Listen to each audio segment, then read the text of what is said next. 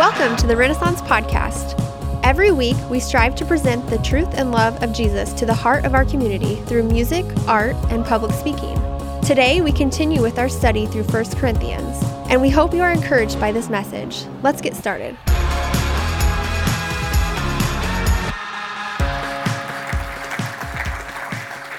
Well, good morning, everyone. How are you? Good? Yes, it's so great to see all of you. My name is Jeff. I am one of the leaders here at the church, and I would ask you to turn your attention to your Bibles, if you brought one with you, to 1 Corinthians chapter 13. 1 Corinthians chapter 13. If you didn't bring a Bible with you, that's all good. We have hardback black Bibles underneath the seat close to you, and you can grab one of those and find 1 Corinthians in the back third, if you will, of that Bible. So 1 Corinthians 13, I make mention of that, and already some of us go to this place in our mind like, oh, I've heard of this verse before. And maybe, or this passage, and maybe you've heard it but don't know that it's tied to 1 Corinthians 13. So if you've ever been to a wedding, right, and there's the preacher guy who's officiating the wedding, he'll oftentimes make mention of love, and which is a good thing in a wedding. Just say amen, yes? Let's start there at least. Anyways, but he'll use some of the descriptors that Paul uses in 1 Corinthians 13 to describe the love that a husband and a wife should have. Love is patient, love is kind, and this and that. In fact, these words have become rather infamous even outside of the Bible. They've been co-opted by other groups of people, if you will, that aren't even Christian, using it to describe love, whatever they define their love as. And just know this, it's even been co-opted by one of the greatest Christian merchants in the world, Hobby Lobby. Anyone? Real story, Hobby Lobby art has 1 Corinthians 13 on everything. You don't believe me? Flip it over. It's on there somewhere. I was in my own restroom, true story, hand on my Bible 2 days ago, and realized we have Hobby Lobby art in my bathroom that has 1 Corinthians 13 on it. I had no idea it was there. And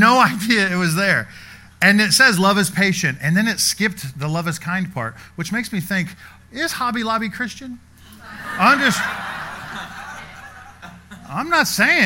We should question is all I'm saying. No, I'm kidding. I just say all of these things to point to this reality. I have work set before me. You see, all of us have an idea of what this is going to say to us. Love is patient, love is kind. No. Yes, I've heard it. It's not arrogant, doesn't boast, and all of that. And we sort of walk into what this next 30 minutes will look like for us with sort of presuppositions or ideas of where this is going. And all I would ask of us is if we could just put that on pause, but for a moment, and remind ourselves of a couple things. First is this, is that all the words in the Bible, which are important to us, must not stand alone. Those words that we might read in the Bible, love is patient, a really short little phrase, if you will, but just know this, that those words are included or inside of a sentence. And that sentence is inside of a paragraph. That paragraph is inside of a chapter. That chapter is inside of a book, which is just a long way for me to say this, that there's a context at play here in this book that you and I will miss if we just rip 1 Corinthians 13 out of what Paul is trying to say. See, a couple weeks ago when we got to 1 Corinthians chapter 12, we heard these words from Paul in chapter 1. He said this, now concerning spiritual gifts. And Paul began to dive into, for the Corinthian church, an issue at work in the church. And he starts in chapter 12, continues through chapter 13, and finishes that thought in chapter 14. These three chapters, 12, 13, and 14, are one thought for the Apostle Paul. One issue that he's addressing in the church as it relates to the spiritual gifts, or the gifts that the Holy Spirit has bestowed on or given to the believers in the church in Corinth. And so last 2 weeks in chapter 12, we talked about that the Holy Spirit is one who brings the believers together into one body, if you will. So there's a uniting factor that's happening with the Holy Spirit there. And in chapter 14, which will start next week, Paul talks about that the Holy Spirit does this edification or this building up or encouraging of the members of the church. And sandwiched in the middle of the unifying and the edifying is this middle part, this issue of love. This is the Oreo sandwich of Paul's idea here. Guess what kind of cookie I was eating last night as I was writing my intro today? And we all know that chapter 12, the outside of the cookie is good and the other side of the cookie is good, but the most important part is what? The middle. Say amen. Let's just take an offering and call this church.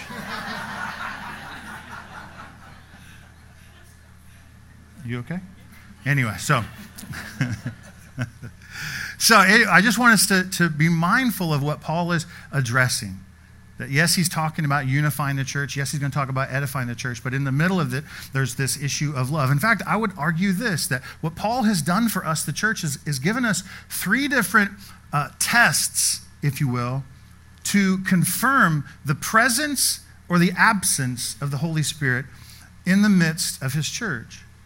I mean, we could look to chapter 12 and look at the uniting part of the Holy Spirit. And we could ask ourselves, if the church is united together, I mean, we're diverse, we have different opinions and ideas, I know that. But as the Holy Spirit unites us under the lordship of Christ, when that work is happening, that's proof that the Holy Spirit is at work. Yes? And we'll see the same thing with encouragement or edification. We can check to see if the Holy Spirit is present if you and I, when we attend the church, feel encouraged and edified and helped.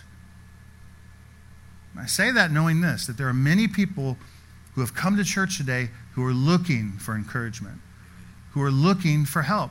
And I want you to know this.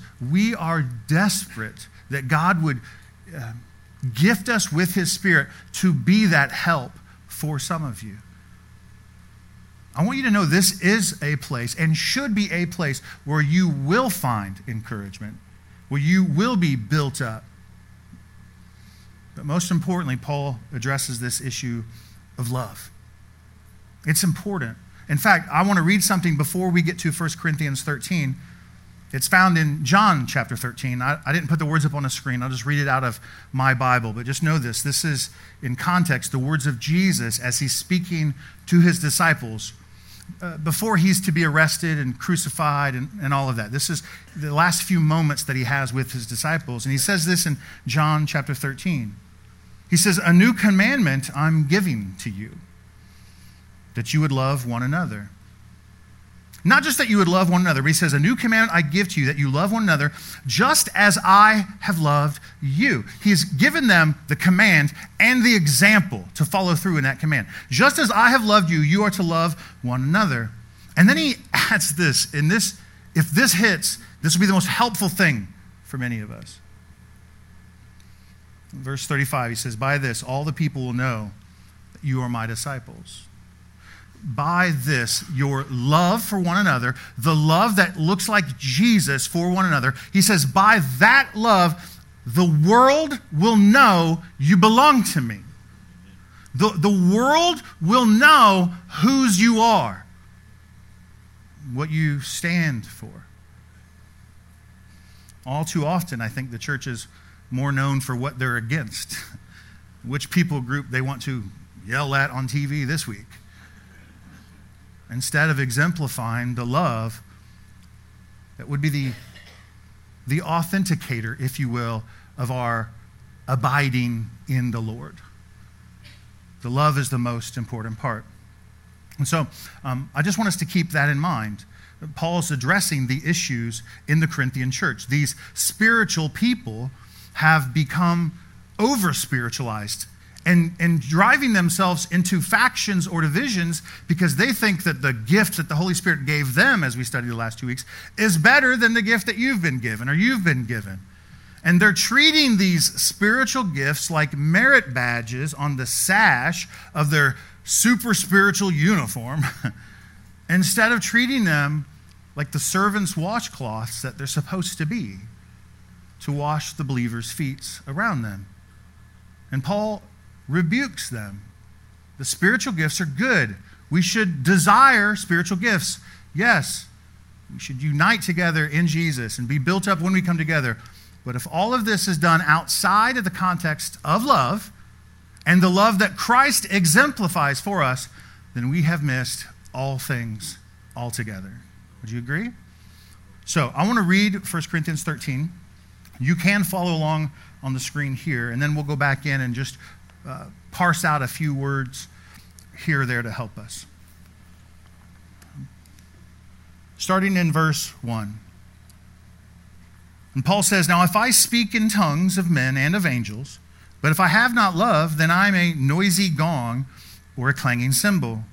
And if I have prophetic powers and I understand all the mysteries and have all knowledge, and if I even have all faith so as to remove mountains, but I have not love, then I am nothing.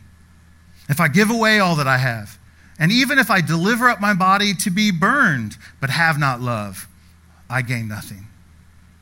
In verse 4, he begins to define or describe what this love is. He says, "Love is patient. Love is kind. Love does not envy or boast. It is not arrogant, nor is it rude. It does not insist on its own way. Love is not irritable or resentful. It does not rejoice at wrongdoing, but it rejoices with the truth. Love bears all things, believes all things, hopes all things, and endures all things." In verse 8, he concludes with this. Love, he says, never ends. Now, as for prophecies, they will pass away. As for tongues, they also will cease. As for knowledge, it will pass away. For we know in part and we prophesy in part. But when the perfect comes, the partial will pass away. Now, when I was a child, I spoke like a child, and I thought like a child, and I reasoned like a child. But when I became a man, I gave up childish ways. For now we see in a mirror dimly, he says, but then face to face. Now I know in part, then I shall know fully, even as I have been fully known. Verse 13, so now he says, faith, hope, and love abide, these three. But the greatest of all of these, he says, is what? Love. Amen. Let's pray together. God, I thank you for our time together. And our prayer now is not just, I don't mean it to be superficial or even transitional from the passage to the message now. God, I want intention in our prayer. I'm asking, God, that you would come and that you would be with us, that we have come together to gather with brothers and sisters in unity together and to worship you, to encounter you, to learn from you. To be honest, Lord, we have come to be changed by you. And God, we ask that your Holy Spirit would be available to us. He would open our eyes to see, open our ears to hear, and help us where we need help. God, we yield ourselves to you. We call your Son Jesus our Lord and Savior, and we thank you for that. And it's in his name that we pray. Amen. Amen.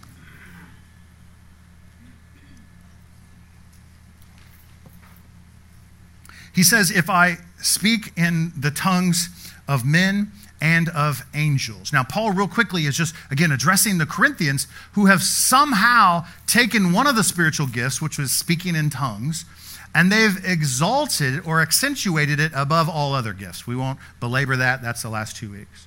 So Paul, when he begins to address them, he first starts with that idea.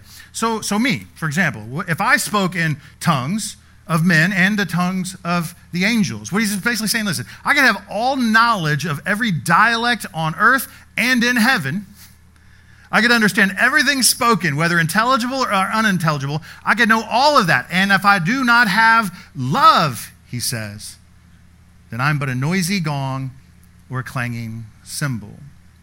Now, we could take that to understand you're just making a bunch of noise. And I think we, in our context, would kind of understand that.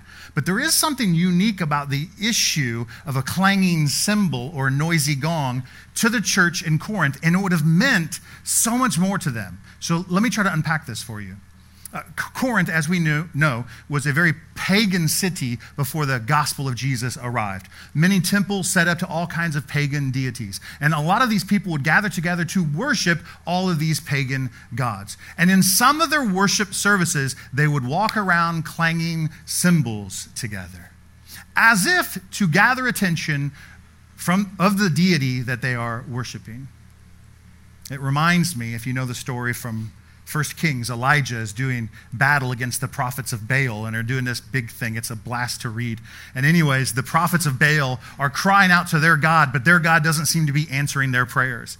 And so Elijah jokingly says, well, maybe your God's in the bathroom. I'm just saying. Maybe he had to go wee-wee, my interpretation. Too far? Anyway, so testing the waters here. I don't know how deep you guys are right now. I'll go all in if you want, but just let me know. So anyway, he says maybe your God's in the bathroom or something. And so these priests and priestesses of Baal begin to cut them as had been known to them. They said they used to do this regularly. They would cut themselves and do all this self-emasculating to try to draw the attention of their deity.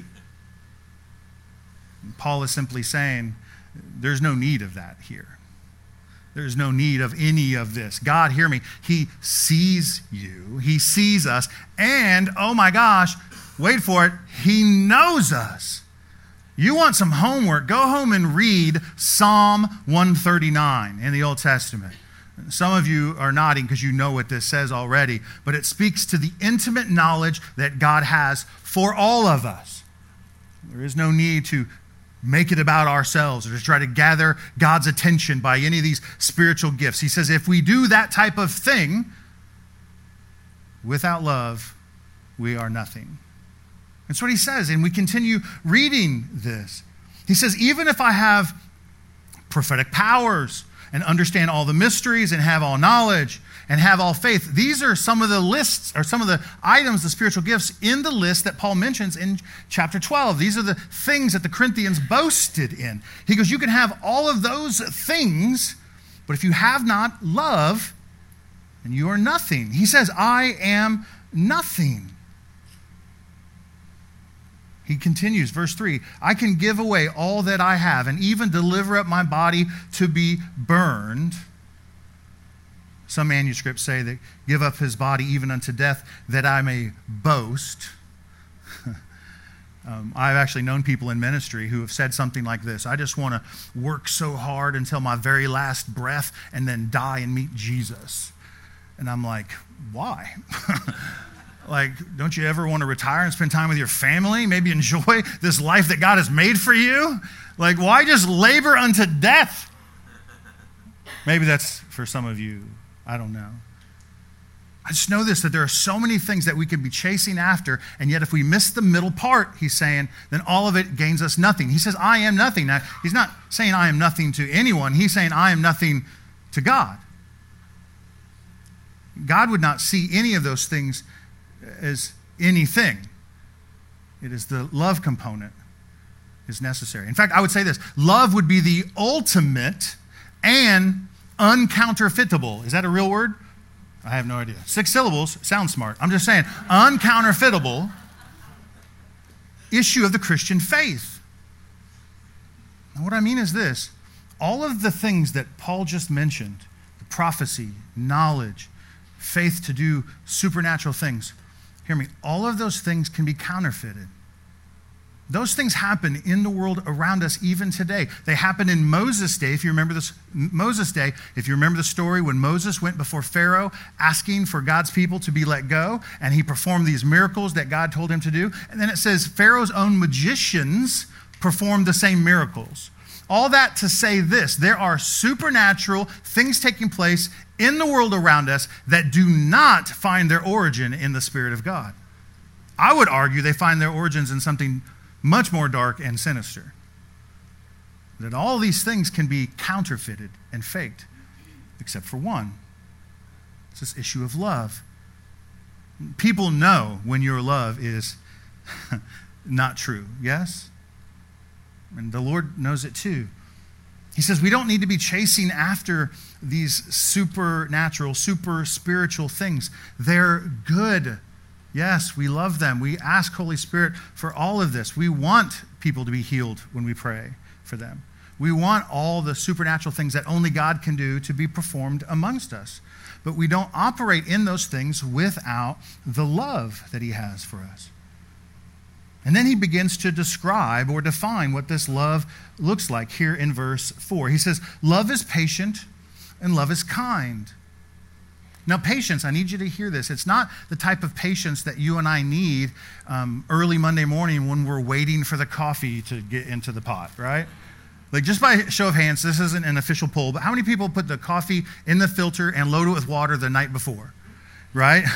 Because you have no patience. You're like, I'm not wasting 8 seconds. 8 seconds. Because if you timed it, that's about how long it takes. And I don't say this to mock you. I do it too. I'm just saying. I'm like, I don't have that kind of time. Push the button, and I busy myself with other stuff. That's not the patience that Paul's addressing. It's not the patience that you need if you paint yourself into a corner and you're like,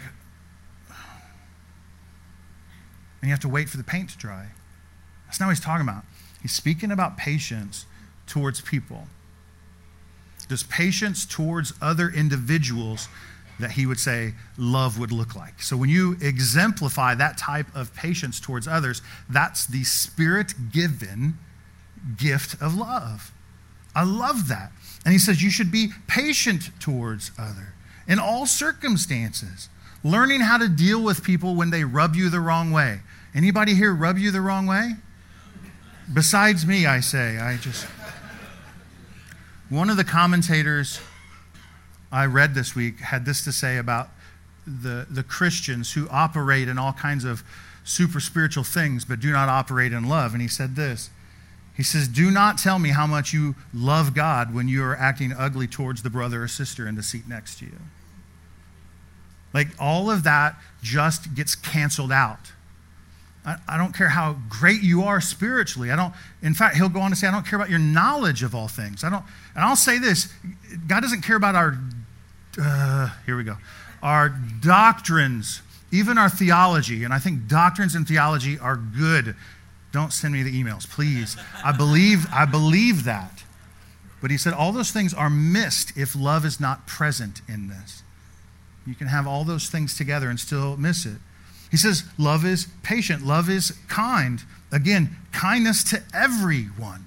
This is a personal thing that he's addressing here. Kindness towards, check it, people. And why people? Because people are the things that are going to last forever. What?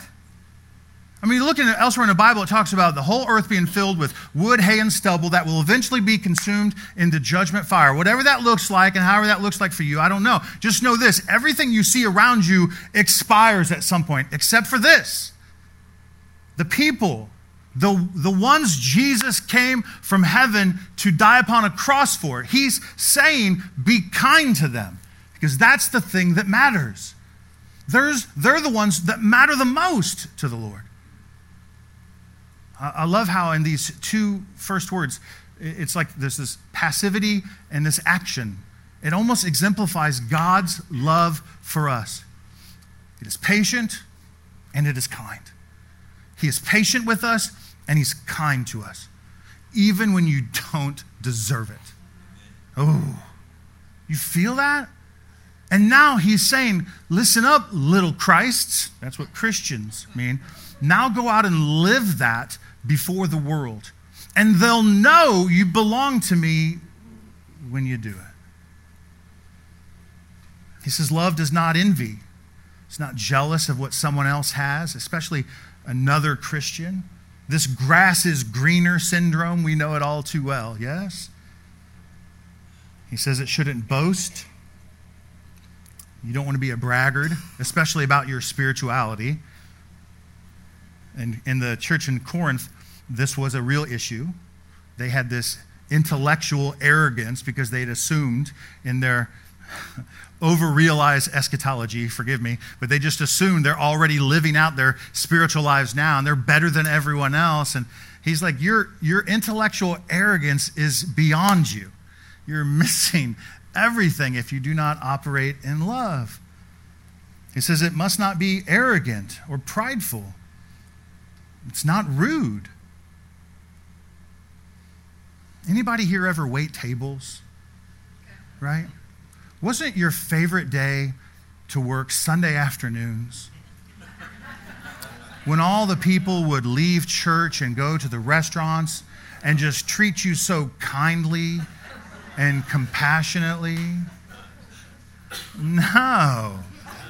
I've never waited tables, but I know how I treat people who wait tables.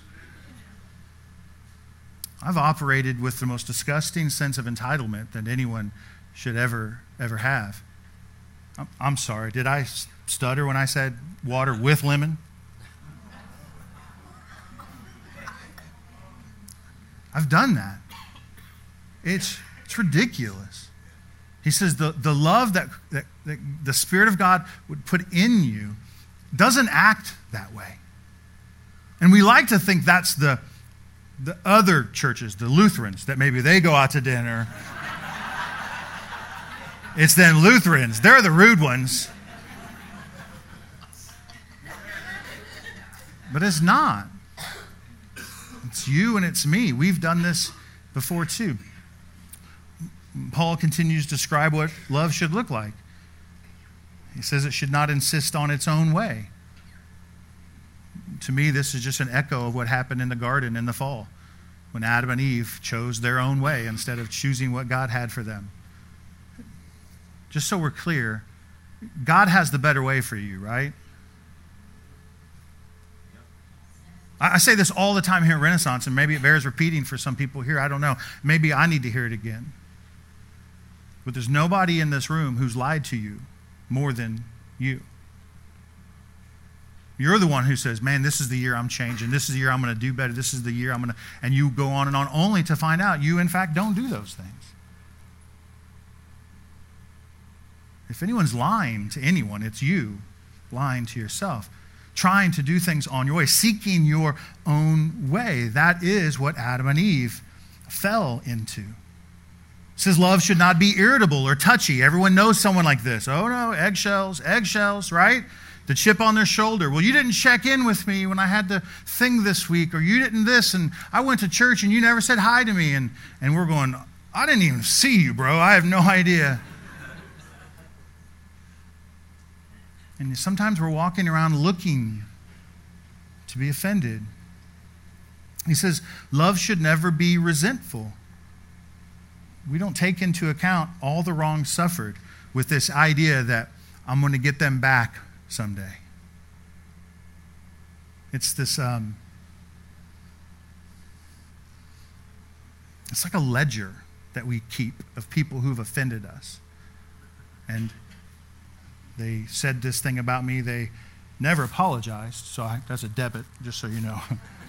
And never admitted I was right, because that's a double debit right there. And we keep this sort of ledger of all the things that people have offended us in. And it blows my mind, because if anyone is holding a ledger, it is God himself. And if anyone should look at anyone's life, it is God who would look to our lives and see all the debits that we've done against others and himself. And yet, it is God who is willing, through his son Jesus, to wipe that thing clean, to give us a balance of zero. The first time in your life you ever wanted a zero balance on your ledger. Because we don't hold these things against people. There's a passage in the Old Testament, forgive me, I didn't write it down, but it's in the Psalms, I think. It's King David, who's running for his life from the Philistines, I think. I don't know, they want to kill him. Maybe he's running from Saul, I don't remember. But I remember this, that David in the Psalms, he writes this sort of poetic prayer unto God, and he's asking for help. He's like, God, help me, deliver me, save me from my enemies. And then he gets dark. And he says something like, God, crush their bones to dust. And I went, dang. Now hear me. I have prayed that over people on my own worship team at times. Back in the day, I'm just saying. I've prayed that over people who have done ministry with me. Can you believe that? That I would so harbor something against someone from some time ago, and that they had frustrated me in such a way that I wanted God to not only get even for me, but to crush them. I mean, I'm no expert in all things spiritual, but I think I missed it just by that much in that regard. I mean, it's ridiculous to think this way. And he says love doesn't do that. It's not resentful. It doesn't rejoice in wrongdoing. Love should rejoice with the truth. And he concludes with this little sort of real quick succession here, that love would bear all things, believe all things, and hope all things, and endure all things. The word that is translated to bear, it's the word for roof, which sounds so strange, that love should roof all things. And it just means this, that love should cover everything. Like no matter what everyone else has done, think about what we have done unto God, even us not knowing it. And his love for us will cover all of that. It will overshadow everything else that we've done underneath. And you and I should be operating that way towards others. It should believe all things. It should see the best in other people. I'm a person who genuinely, usually always sees the best in others first. Until you wrong me, and then it's all whatever. And I joke at that, but I just say no more. I don't want to be that way anymore.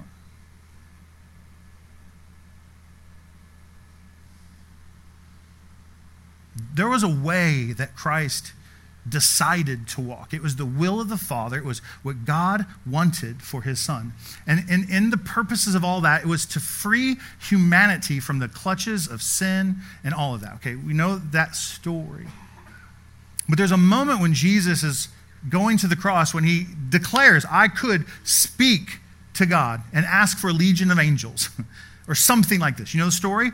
And they would come. But that wasn't the way that God wanted him to go. It was a different way.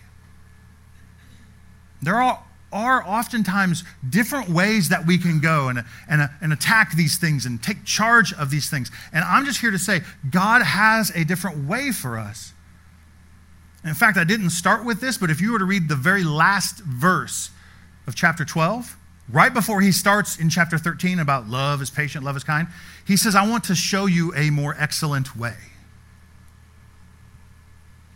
Love is the way. It endures all things, hopes all things. Ultimately, love is the defining characteristic of the people of God. Did you hear that? Love is the defining characteristic of the people of God. Not rules, not doctrines, not theologies, not denominational affiliation. Did you hear all this? Is love. That's the thing that marks us. And as I've already said, that's the thing that authenticates whether or not we belong to God. And then he ends here in verse 8 with this last sentence, love never ends. It could also be translated, never fails. Love never fails. We used to sing a song here at church called Love Never Fails. That word ends or fails has in it two connotations, again, that the Corinthians would have known. They just would have just understood this, and we miss it because of the context of our culture. So let me share these two little things. When he says love never fails or love never ends, he's speaking to them with a word that has agricultural connotations, meaning this, just like a flower that was maybe outside and inclement weather came through, cold weather came through, and then the flower petals begin to fall off. Just consider a rose, right? And a frost comes through, and the next day all the petals are falling off the rose. He says that's what love is like. It doesn't do that. And secondarily, the second connotation is this. Like an actor that walks out onto a stage and is booed off or hissed off the stage, right? Some of you will be old enough to remember the Gong Show, right? And that big hook would come out and grab someone and drag them off. Listen to what Paul is saying. He says love, the fruit of the Spirit, love, given to us by God, it never fails. Its petals never fall off when inclement weather comes. Love from God is stable. God's love has never been hissed off center stage. There's all kinds of things deserving to be hissed off center stage, but God's love is not one of them. This thing will endure forever. In fact, that's the closing remarks that he has here. He says, for all the spiritual things that we've already discussed, here we go, prophecies, tongues, knowledge, it says they're going to pass away, or they will cease, they're going to pass away. Verse 9, we know in part, and so we prophesy in part. What Paul is alluding to is this reality is that we do not know fully what God is up to, ever. We know partially. We know somewhat of what God is doing. And that's the reason for the spiritual gifts like prophecy and tongues and knowledge, is so that we can understand more of what God is doing. And what he's saying, at some point, all of these things are going to cease. The question many people argue over is, when are they going to cease, or when did they cease? Because that's an argument in the church. It says here in verse 10, they will cease, and they will stop or pass away when the perfect comes. He says the partial will pass away and we will enter into the full. Now, begs the next question. What does he mean by the perfect? This is...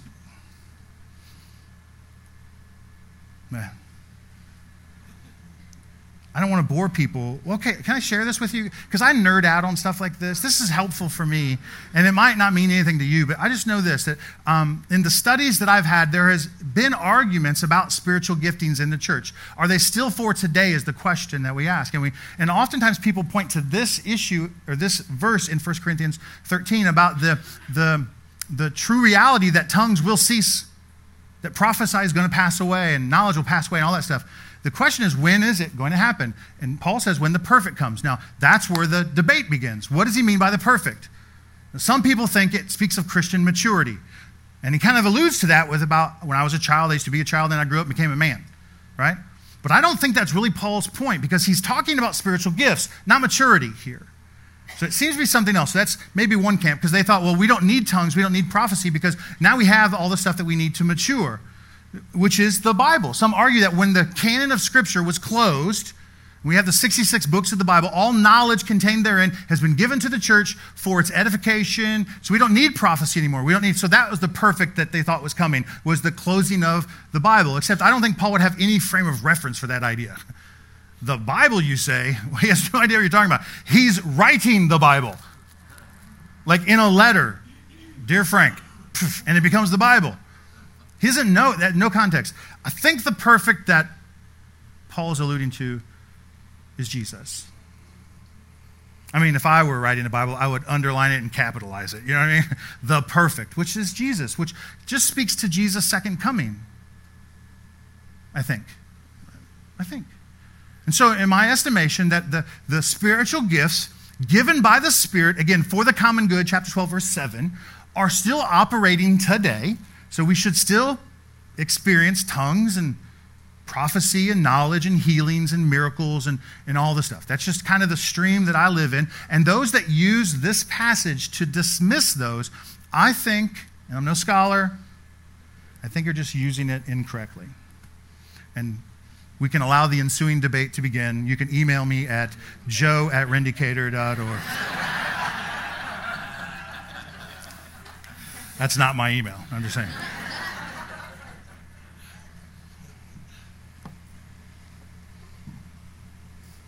Verse 13, so now faith, hope, and love abide, these three. But the greatest of all of these is love. I have a minute left, so let me close with this. This will be, for many of you in the church, this won't be new to you. But some people might hear this for the very first time, and so I think it bears repeating.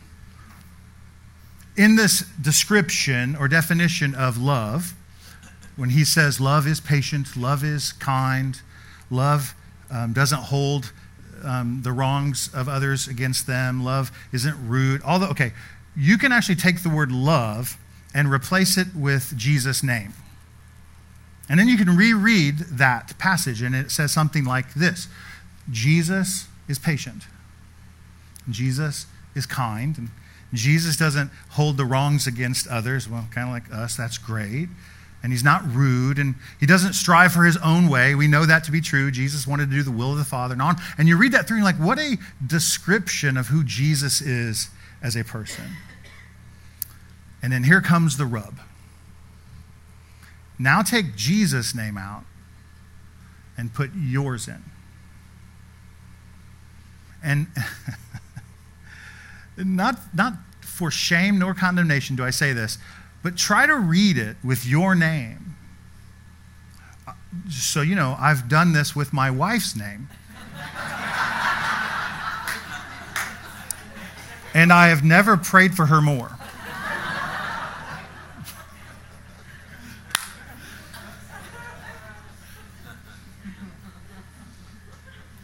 But can I say honestly and with integrity and hand on a Bible, right?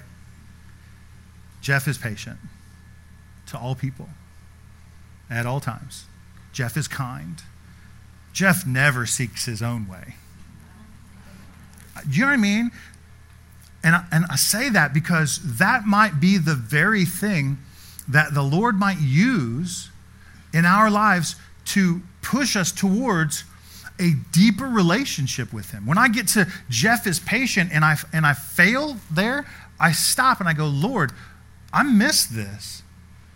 I profess to be a Christian. Heck, I even pastor a church in your name, and I struggle with this. And then right there, I ask God to help me. God, that you would come in, that you would bring others in my life that would point out the shortcomings. Again, not to shame me, but to make sure I see them, right? And then I ask God to help change me. God, I'm not patient. Holy Spirit, help me.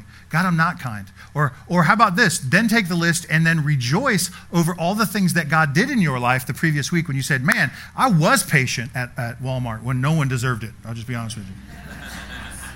And I was kind to that person. I wasn't rude. And then all of a sudden, we actually have a litmus test or a benchmark to know if the Spirit of God is either present or absent in our lives.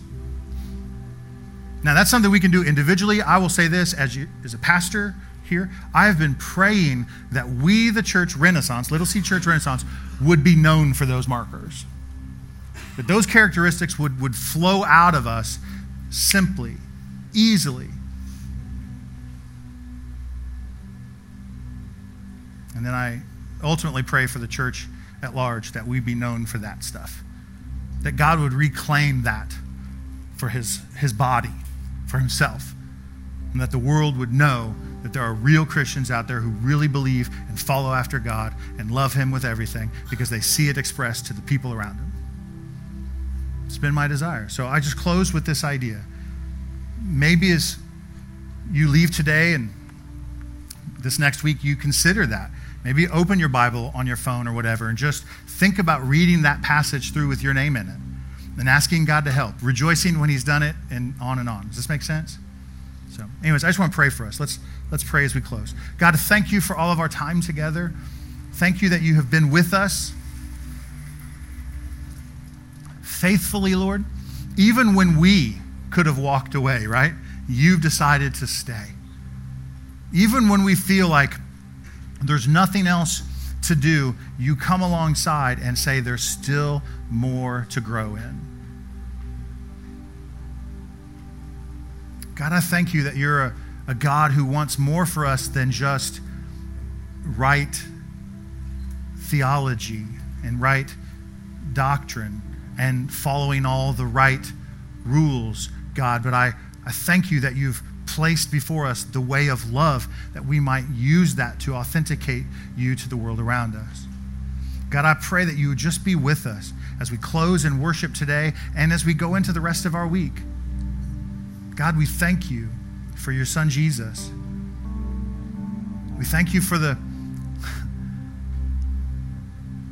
ultimate sacrifice that your son gave to bear punishment, guilt, shame on a cross that was undeserved to him. But he did so for our sake. And when he was buried in the grave, God, you raised him from the dead, proving that you're not at all interested in a new Christian ethic or moral for the world, but a different way to love. Even willing to give up our own lives for others, God. And that just speaks to who you are. So I just thank you for that, Lord. God, I pray your Holy Spirit would empower us and equip us. And we thank you in Jesus' name. Amen. Amen. We hope this message was an encouragement to you. Walking in faith can be difficult, but we are constantly working to remind people of the truth and love of Jesus, and we want you to be a part of that. So head over to our social media pages on Facebook and Instagram, or connect with us online at renaissancedecatur.org and help us make a difference in the heart of our city.